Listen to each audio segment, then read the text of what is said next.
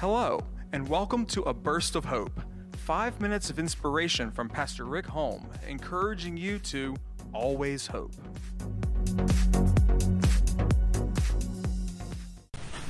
Well, good morning, friends. So happy to have you with us this morning. This morning we are going to take a look at what I want to call cynicism as we find them identified in Psalm 73. As you read through the psalm, it becomes evident that Asaph is becoming somewhat cynical with all the things that he sees, and yet his faith somewhat is threatened by what he sees. And I think that you and I can probably identify with what Asaph is going through. According to Wikipedia, cynicism is an attitude characterized by a general distrust in others' motives. Take a look around. I think that we as a nation, that we as a people have become somewhat cynical. We certainly have opinions, we have sides, this side, that side. There are different agendas. Can I share with you that there are two kingdoms?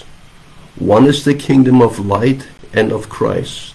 The other is the kingdom that is not of God, that is this kingdom.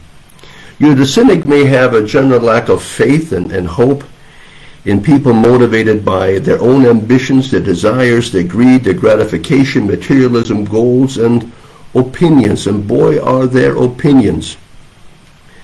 And the cynic perceives as vain, unobtainable, or ultimately meaningless, and therefore deserving of ridicule and admonishment. The term originally came from the Greek philosopher they called the Cynics, who rejected conventional goals of wealth, of power, and honor. They practiced shameless nonconformity with social norms in religion, manners, housing, dress, or decency, instead advocating the pursuit of virtue in accordance with a simple and natural way of life. You see, Asaph's life, in a sense, mirrors our own from time to time. He, meanwhile, was faithful in carrying out, and the Bible says in Psalm 73 that he washed his hands in innocence. He did not partake in what was going on around him. But what was his reward for maintaining his innocence? The Bible says he was stricken all day long, rebuked.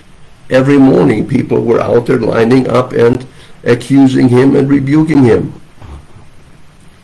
And maybe you can identify, you have been faithful, obedient, you've kept your eyes on the Lord, yet your life is sinking in what we might proverbially call the pit. The incongruence doesn't make sense. Where was the lifting up of the humble and the casting down of the wicked?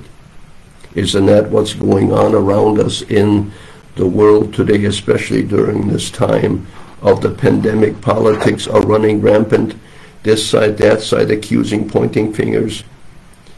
Where is the lifting up of the humble? His trust and hope is in God's promises. They were ebbing. Bitter cynicism was flowing.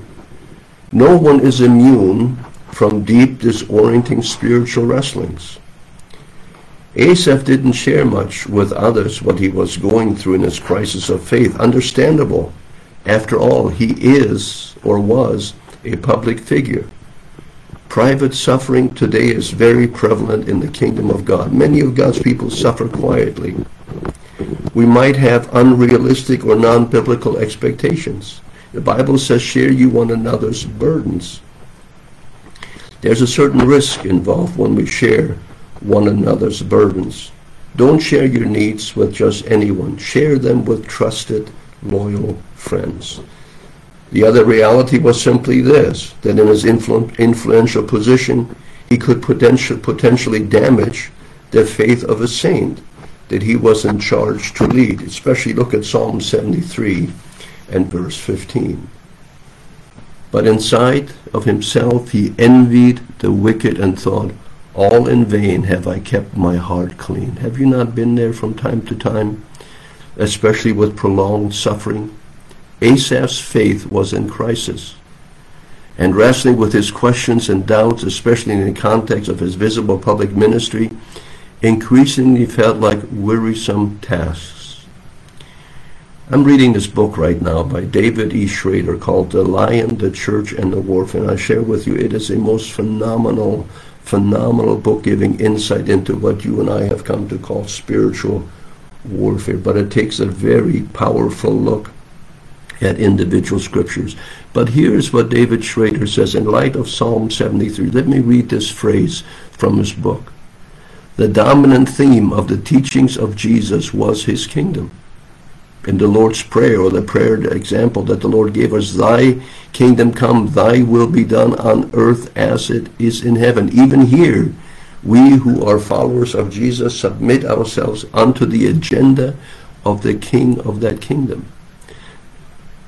He shows us the kingdom by his stories and by his life, whether you want to be or not, he goes on to say, whether you are aware of it or not, whether you are actively engaged in it or not, you are at war. Planet Earth, and especially the humans who live here, are a battleground of epic proportions and eternal consequences. In case your view of life on Earth is that it's merely a staging ground or a waiting room for the next life, beware. You are on a battleground filled with dangerous landmines that the enemy has planted to destroy you. You need to know about the kingdom of God. Next week, friends, we'll conclude our brief look at Psalm 73. And we'll take a look at why it is good for you and I to be in fellowship in what we have come to call the church. Father God, bless your people this day. May your word surround them, your strength be upon them, your peace, your blessings. This I would ask in Jesus' name. Amen. Till next week, everyone. Take care. Thank you for listening to A Burst of Hope.